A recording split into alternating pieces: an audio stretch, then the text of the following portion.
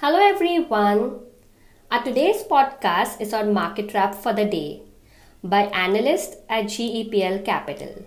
Okay, the markets have ended, guys, and the Nifty seems to have established a new trading range.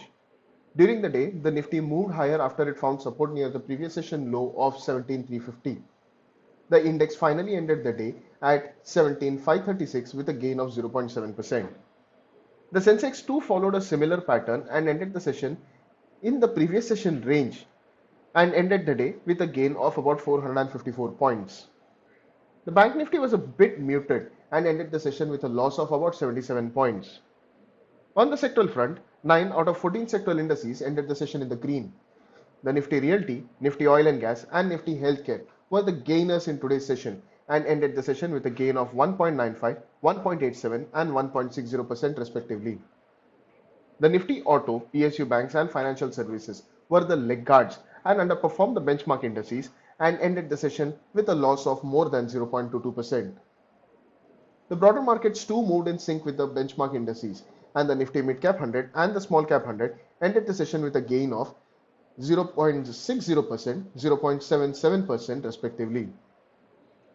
The advanced decline ratio at 1.86 was tilted in favor of the bulls, with 1291 stocks advancing and 694 stocks declining. Reliance was the highest gainer in the Nifty 50 space today and ended the session with a gain of 6.36%. Divi's Lab and ITC followed Reliance and ended the session with a gain of 2.40 and 1.78% respectively. Maruti, Britannia and IOC were the laggards and ended the session with a loss of more than negative 1.14%. That's all for the Nifty Wrap today. Thank you for tuning in. See you all tomorrow. Till then, stay safe, trade safe. We are on Instagram, Twitter and YouTube. Follow us there. Our podcast series all about investing is available on Spotify, Apple Podcasts and Google Podcasts. Do listen in. Thank you. Investments in securities market are subject to market risk. Read all the related documents carefully before investing. Investors must make their own investment decision based on their specific goals, financial position, and risk appetite.